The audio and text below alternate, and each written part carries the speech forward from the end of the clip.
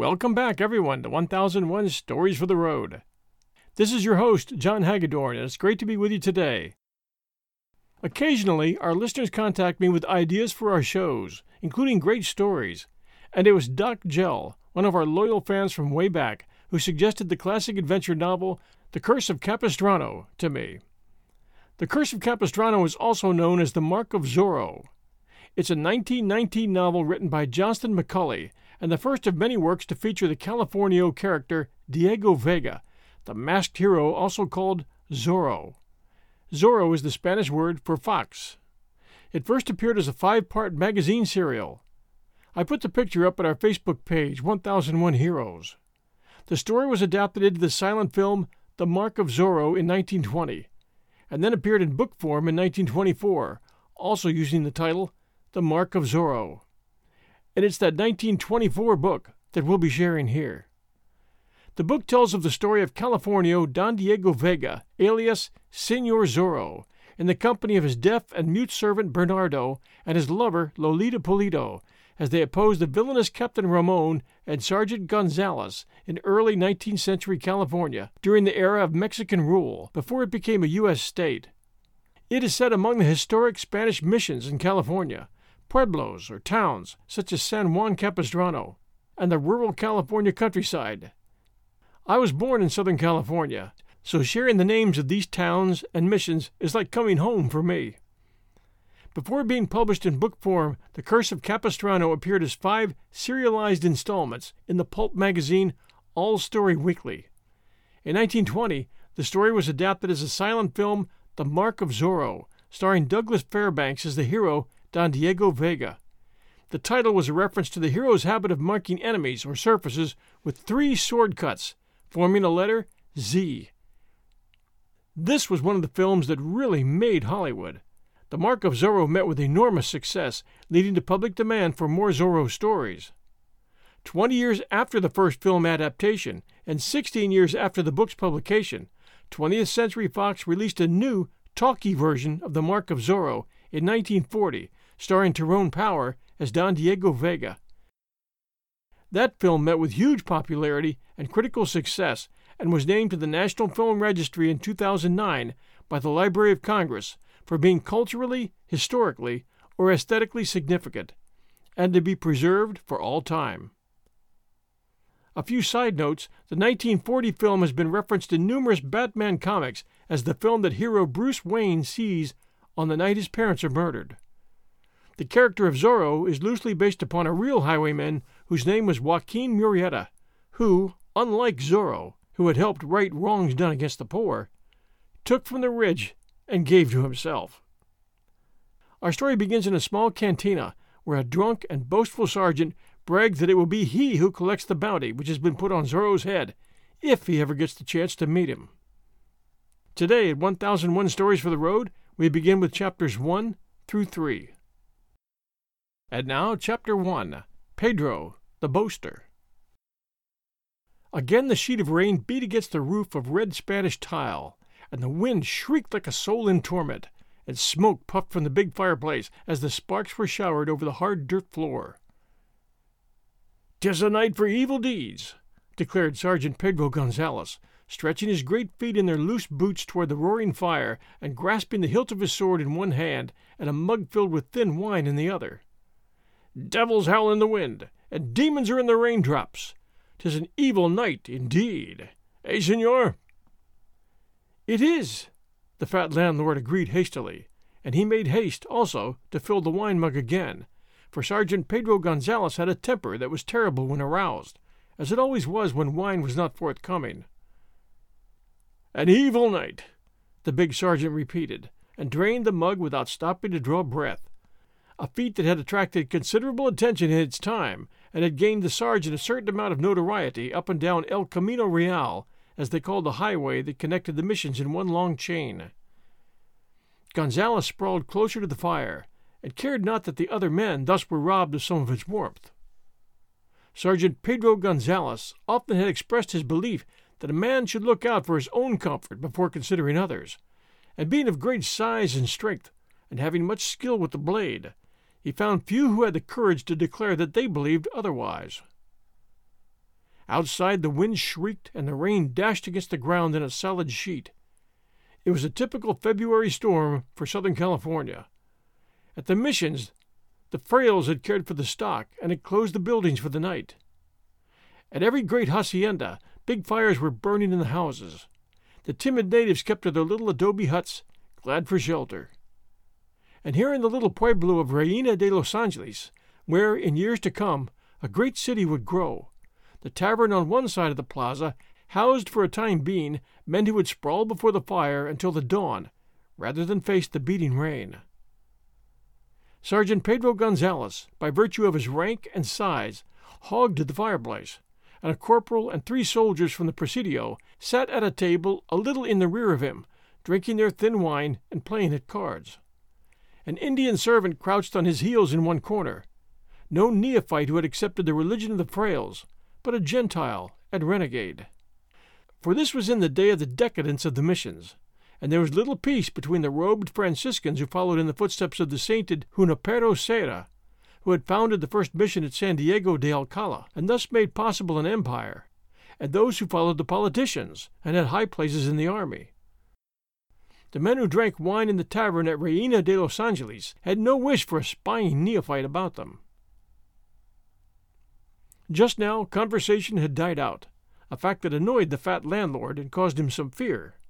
For Sergeant Pedro Gonzalez, in an argument, was Sergeant Gonzalez at peace, and unless he could talk, the big soldier might feel moved to action and start a brawl.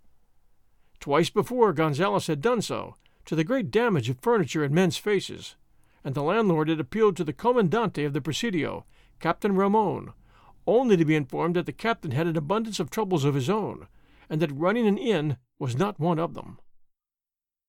So the landlord regarded Gonzalez warily, and edged closer to the long table, and spoke in an attempt to start a general conversation, and so avert trouble. "They are saying in the pueblo," he announced, "that this Señor Zorro is abroad again." His words had an effect that was both unexpected and terrible to witness. Sergeant Pedro Gonzalez hurled his half-filled wine mug to the hard dirt floor, straightened suddenly on the bench, and crashed a ponderous fist down upon the table, causing wine mugs and cards and coins to scatter in all directions. The corporal and the 3 soldiers retreated a few feet in sudden fright, and the red face of the landlord blanched. The natives sitting in the corner started to creep toward the door, having determined that he preferred the storm outside to the big sergeant's anger. "Señor Zorro, eh?" Gonzalez cried in a terrible voice. "Is it my fate always to hear that name? Señor Zorro, eh? Mr. Fox, in other words. He imagines, I take it, that he is as cunning as one. By the saints, he raises as much stench." Gonzalez gulped, turned to face them squarely, and continued his tirade. "He runs up and down the length of El Camino Real like a goat of the high hills. He wears a mask, and he flashes a pretty blade, they tell me. He uses the point of it to carve his hated letter Z on the cheek of his foe. Ha! The mark of Zorro, they're calling it. A pretty blade he has, in truth, but I cannot swear as to the blade. I've never seen it. He will not do me the honor of letting me see it. Señor Zorro's depredations never occur in the vicinity of Sergeant Pedro Gonzalez. Perhaps this Señor Zorro can tell us the reason for that." He glared at the men before him, threw up his upper lip, and let the ends of his great black mustache bristle. "They are calling him the Curse of Capistrano now," the fat landlord observed, stooping to pick up the wine mug and cards and hoping to filch a coin in the process. "Curse of the entire highway and the whole mission chain," Sergeant Gonzalez roared. "A cutthroat he is, a thief. Ha! A common fellow presuming to get him a reputation for bravery because he robs a hacienda or so and frightens a few women and natives. Señor Zorro, eh? Here's one fox gives me pleasure to hunt. Curse of Capistrano, eh? I know I've led an evil life, but I only ask of the saints one thing now, that they forgive me my sins long enough to grant me the boon of standing face to face with this pretty highwayman." "There is a reward," the landlord began. "You snatched the very words from my lips," Sergeant Gonzalez protested. "There is a pretty reward for the fellow's capture, offered by His Excellency the Governor. And what good fortune has come to my blade? I am away on duty at San Juan Capistrano, and the fellow makes his play at Santa Barbara. I am at Reina de los Angeles, and he takes a fat purse at San Luis Rey. I dine at San Gabriel, let us say, and he robs at San Diego de Alcala. A pest he is. Once I meet him. Sergeant Gonzalez choked on his wrath and reached for the wine mug, which the landlord had filled again and placed at his elbow. He gulped down the contents. Well, he has never visited us here, the landlord said with a sigh of thanksgiving. Good reason, fat one. Ample reason. We have a presidio here, and a few soldiers. He rides far from any presidio, does this pretty Senor Zorro. He's like a fleeting sunbeam. I grant him that, and with about as much real courage. Sergeant Gonzalez relaxed on the bench again, and the landlord gave him a glance that was full of relief, and began to hope that there would be no breakage of mugs and furniture and men's faces on this rainy night. Yet this Senor Zorro must rest at times. He must eat and sleep, the landlord said. It is certain that he must have some place for hiding and recuperation. Some fine day the soldiers will trail him to his den. Ha! Gonzalez replied. Of course the man has to eat and sleep. And what is it that he claims now? He says that he's no real thief. By the saints! He is but punishing those who mistreat the men of the missions, he says. Friend of the oppressed. He left a placard at Santa Barbara recently stating as much, did he not? Ha! And what may be the reply to that? The frails of the missions are shielding him, hiding him, giving him his meat and drink. Shake down a robed fray, and you'll find some trace of this pretty highwayman's whereabouts, else I'm a lazy civilian. I have no doubt that you speak the truth, the landlord replied. I put it not past the frails to do such a thing. But may this Senor Zorro never visit us here. And why not, fat one? Sergeant Gonzalez cried in a voice of thunder. Am I not here? Have I not a blade at my side? Are you an owl? And is this daylight that you cannot see as far as the end of your puny, crooked nose? By the saints! I mean, said the landlord quickly and with some alarm, that I have no wish to be robbed. To be robbed of what, fat one? Of a jug of weak wine and a meal? Have you riches, fool? Ha! Let the fellow come. Let this bold and cunning Senor Zorro but enter that door and step before us. Let him make a bow, as they say he does, and let his eyes twinkle through his mask. Let me but face the fellow for an instant, and I claim the generous reward offered by his excellency. He perhaps is afraid to venture so near the presidio, the landlord said. More wine! Gonzalez howled. More wine, fat one, and place it to my account. When I've earned the reward, you shall be paid in full. I promise it on my word as a soldier. Ha! Were this brave and cunning Senor Zorro, this curse of Capistrano, but to make entrance at that door, now. And at that moment, the door suddenly opened. We'll return with Chapter 2 right after these sponsor messages. And now Chapter 2, On the Heels of the Storm. In came a gust of wind and rain, and a man with it, and the candles flickered, and one was extinguished. This sudden entrance in the midst of the sergeant's boast startled them all, and Gonzalez drew his blade halfway from its scabbard as his words died in his throat. The native was quick to close the door again to keep out the wind. The newcomer turned and faced them. The landlord gave another sigh of relief. It was not Senor Zorro, of course. It was Don Diego Vega, a fair youth of excellent blood and 24 years, noted the length of El Camino Real for his small interest in the really important things of life. Ha! And slammed his blade home. Is it that I startled you somewhat, senor? Don Diego asked politely, and in a thin voice, glancing round the big room and nodding to the men before him. If you did, senor, it was because you entered on the heels of the storm, the sergeant retorted. 'Twould not be your own energy that would startle any man. Grunted Don Diego, throwing aside his sombrero and flinging off his soaked serape. Your remarks border on the perilous, my raucous friend. Can it be that you intend to take me to task?" "It is true," continued Don Diego, "that I do not have a reputation for riding like a fool at risk of my neck, fighting like an idiot with every newcomer, and playing the guitar under every woman's window like a simpleton. Yet I do not care to have these things you deem my shortcomings flaunted in my face." "Ha!" Gonzales cried, half in anger. "We have an agreement, Sergeant Gonzales, that we can be friends, and I can forget the wide difference in birth and breeding that yawns between us, only as long as you curb your tongue and stand my comrade. Your boasts amuse me, and I buy for you the wine that you crave. It is a pretty arrangement. But ridicule me again, senor, either in public or private, and the agreement is at an end. I may mention that I have some small influence." "Your pardon, caballero, and my very good friend," the alarmed Sergeant Gonzales cried now. "You are storming worse than the tempest outside, and merely because my tongue happened to slip. Hereafter, if any man ask, you are nimble of wit and quick with the blade, always ready to fight or to make love. You are a man of action, caballero. Ha! Does any dare doubt it?" Glared around the room, half drawing his blade again, and then he slammed the sword home and threw back his head and roared with laughter, and then clapped Don Diego between the shoulders, and the fat landlord hurried with more wine, knowing well that Don Diego Vega would stand the score. For this peculiar friendship between Don Diego and Sergeant Gonzales was the talk of El Camino Real.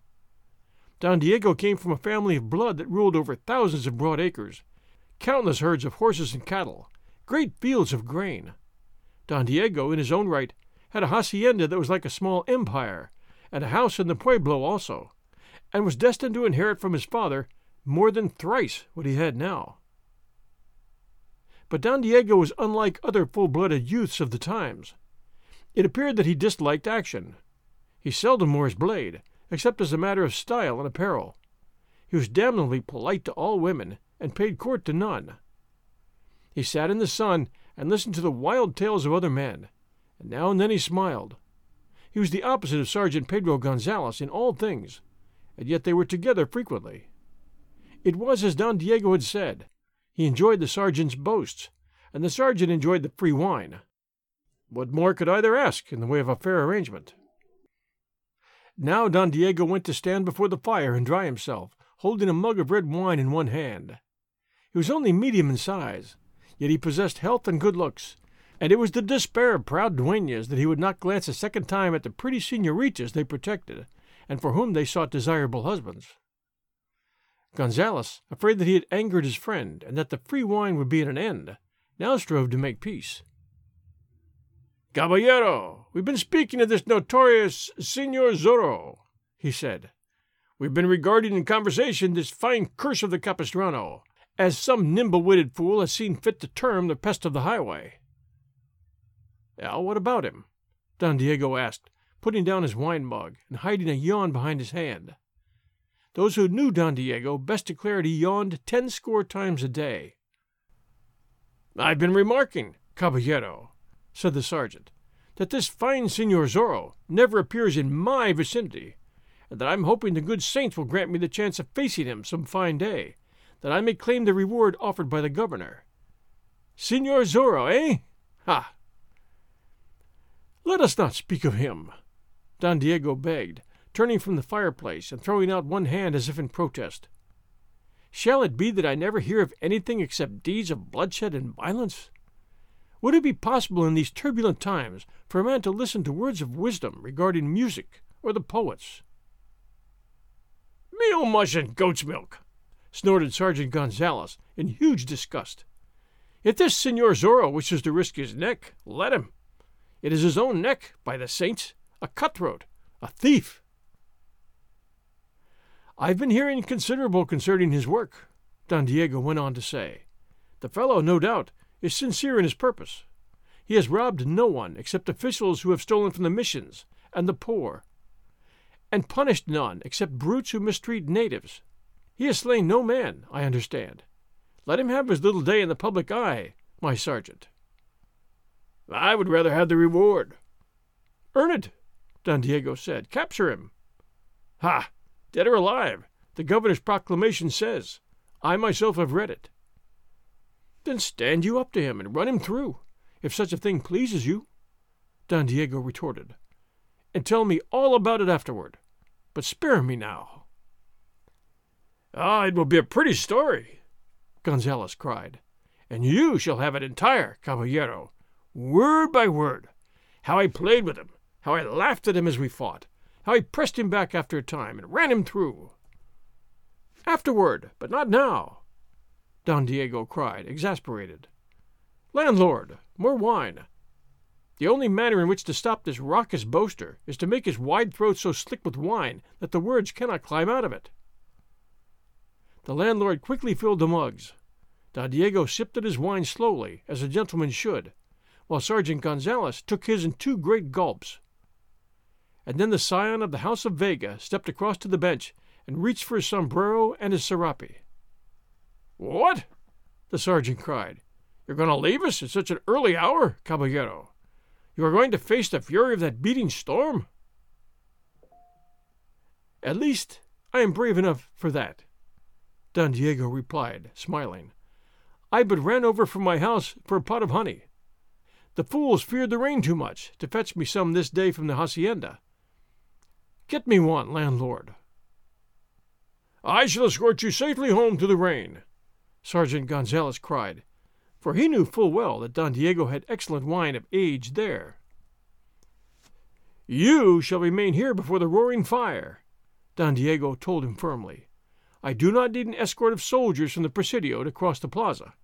I'm going over accounts with my secretary, and possibly may return to the tavern after we've finished. I wanted the pot of honey that we might eat as we worked." "Ah, and why did you not send that secretary of yours for the honey, caballero? Why be wealthy and have servants if a man cannot send them on errands on such a stormy night?" "He is an old man and feeble," Don Diego explained. "He also is secretary to my aged father. The storm would kill him. Landlord, serve all here with wine, and put it to my account. I may return when my books have been straightened." Don Diego Vega picked up the pot of honey, wrapped his serape around his head, opened the door, and plunged into the storm and darkness. "There goes a man!" Gonzales cried, flourishing his arms.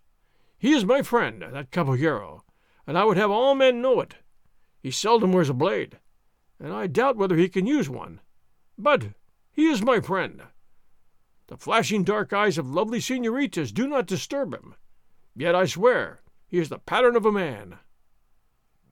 Music and the poets, eh? Ha! Has he not the right, if such is his pleasure? Is he not Don Diego Vega? Has he not blue blood, and broad acres, and great storehouses filled with goods? Is he not liberal? He may stand on his head or wear petticoats, if it please him. Yet I swear he is a pattern of a man." The soldiers echoed his sentiments since they were drinking Don Diego's wine, and did not have the courage to combat the sergeant's statements. The fat landlord served them with another round since Don Diego would pay, for it was beneath the Vega to look at his score in a public tavern, and the fat landlord many times had taken advantage of this fact. "He cannot endure the thought of violence or bloodshed," Sergeant Gonzales continued. "He is as gentle as a breeze of spring, yet he has a firm wrist and a deep eye. It merely is the caballero's manner of seeing life. Did I but have his youth and good looks and riches! Ha! There would be a stream of broken hearts from San Diego de Alcala to San Francisco de Assis." "And broken heads," the corporal offered. "Ah, and broken heads, comrade. I would rule the country. No youngster would stand long in my way. Out with blade and at them. Cross Pedro Gonzales, eh? To the shoulder. Ha! To the lung." Gonzales was upon his feet now, and his blade had leaped from its scabbard.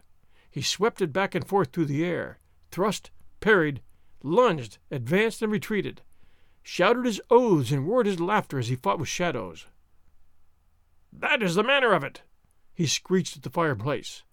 "What have we here? 2 of you against 1? So much the better, signors. We love brave odds. Ha! Have at you, dog!" Die, hound! Outside, poltroon! One side, poltroon!"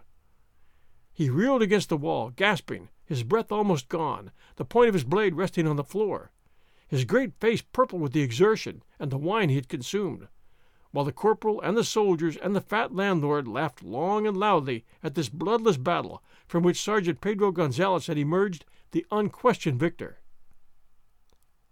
"Were this fine Senor Zorro only before me here and now," the sergeant gasped.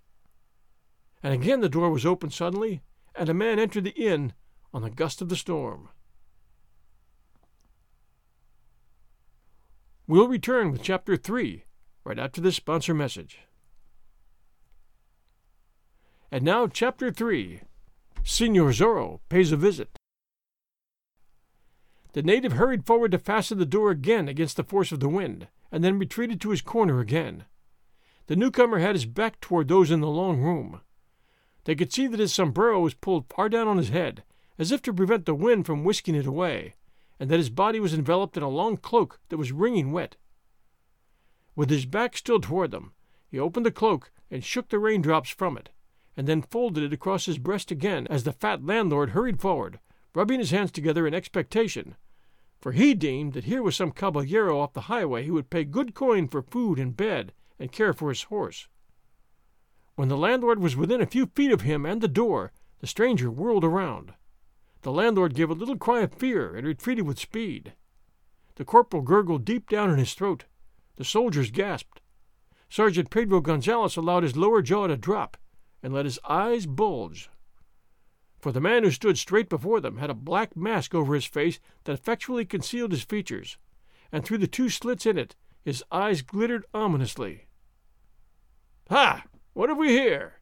Gonzalez gasped, finally some presence of mind returning to him. The man before them bowed. "Senor Zorro, at your service," he said. "By the saints! Senor Zorro, eh?" Gonzalez cried. "Do you doubt it, senor?" "If you are indeed Senor Zorro, then you've lost your wits," the sergeant declared. "What is the meaning of that speech?" "You are here, are you not? You've entered the inn, have you not? By all the saints, you've walked into a trap, my pretty highwaymen." "Will the senor please explain?" Senor Zorro asked. His voice was deep and held a peculiar ring. "Are you blind? Are you without sense?" Gonzalez demanded. "Am I not here?" "And what has that to do with it?" "Am I not a soldier?" "Well, at least you wear a soldier's garb, senor." "By the saints! And cannot you see the good corporal and 3 of our comrades? Have you come to surrender your wicked sword, senor? Are you finished playing at rogue?" Senor Zorro laughed, not unpleasantly, but he did not take his eyes from Gonzalez. "Most certainly I have not come to surrender," he said. "I am on business, senor." "Business?" Gonzalez queried. 4 days ago, senor, you brutally beat a native who had won your dislike. The affair happened on the road between here and the mission at San Gabriel." "He was a surly dog and got in my way. And how does that concern you, my pretty highwayman?" "I am the friend of the oppressed, senor, and I've come to punish you." "Come to punish me? Fool! You punish me? I shall die of laughter before I run you through. You're good as dead, Senor Zorro. His Excellency has offered a pretty price for your carcass. If you are a religious man, say your prayers. I would not have it said that I slew a man without giving him time to repent his crimes. I give you the space of 100 heartbeats." "You are generous, senor, but there is no need for me to say my prayers." "Then I must do my duty," said Gonzalez, and lifted the point of his blade. "Corporal, you will remain by the table, and the men also. This fellow and the reward he means are mine." He blew out the edge of his mustache and advanced carefully, not making the mistake of underestimating his antagonist, for there had been certain tales of the man's skill with a blade, and when he was within the proper distance he recoiled suddenly, as if a snake had warned of a strike. For Señor Zorro had allowed one hand to come from beneath his cloak, and that hand held a pistol, most damnable of weapons to Sergeant Gonzales. "Back, Señor," Señor Zorro warned. "Ha! So that is the way of it!" Gonzales cried. "You carry that devil's weapon, and threaten men with it. Such things are for use only at a long distance, and against inferior foes. Gentlemen prefer the trusty blade." "Back, Señor. There is death in this you call the devil's weapon. I shall not warn again." "Somebody told me you were a brave man," Gonzales taunted, retreating a few feet. "It has been whispered that you would meet any man foot to foot and cross blades with him. I'd have believed it of you. And now I find you resorting to a weapon fit for nothing except to use against red natives. Can it be, Señor, that you lack the courage I've heard you possess?" Señor Zorro laughed again. "As to that you shall see presently," he said. "The use of this pistol is necessary at the present time. I find myself pitted against large odds in this tavern, Señor. I shall cross blades with you gladly when I have made such a proceeding safe." "I wait anxiously," Gonzales sneered. "The corporal and soldiers will retreat to that far corner," Señor Zorro directed. "Landlord, you will accompany them. The native will go there also. Quickly, señors." "Thank you. I do not wish to have any of you disturbing me while I'm punishing this sergeant here." "Ha!" Gonzales screeched in fury. "We shall soon see as to the punishing, my pretty fox." "I shall hold the pistol in my left hand," Señor Zorro continued. "I shall engage this sergeant with my right in the proper manner, and as I fight I shall keep an eye on the corner. The first move from any of you, señors, means that I fire. I'm expert with this you have termed the devil's weapon, and if I fire, some men shall cease to exist on this earth of ours. Is that understood?" The corporal and soldiers and landlord did not take the trouble to answer. Señor Zorro looked Gonzales straight in the eyes again, and a chuckle came from behind his mask. "Sergeant, you will turn your back until I can draw my blade," he directed. "I give you my word as a caballero that I shall not make a foul attack." "As a caballero?" Gonzales sneered. "I said it, señor," Zorro replied, his voice ringing a threat. Gonzales shrugged his shoulders and turned his back. In an instant he heard the voice of the highwayman again. "On guard, señor." Join us next week for chapters 4, 5, and 6 of The Mark of Zorro. If you're enjoying our show, please do take a moment and send a review for 1001 Stories for the Road. Until next Sunday night at 8 p.m. Eastern Time, everyone, stay safe, and we'll be back soon.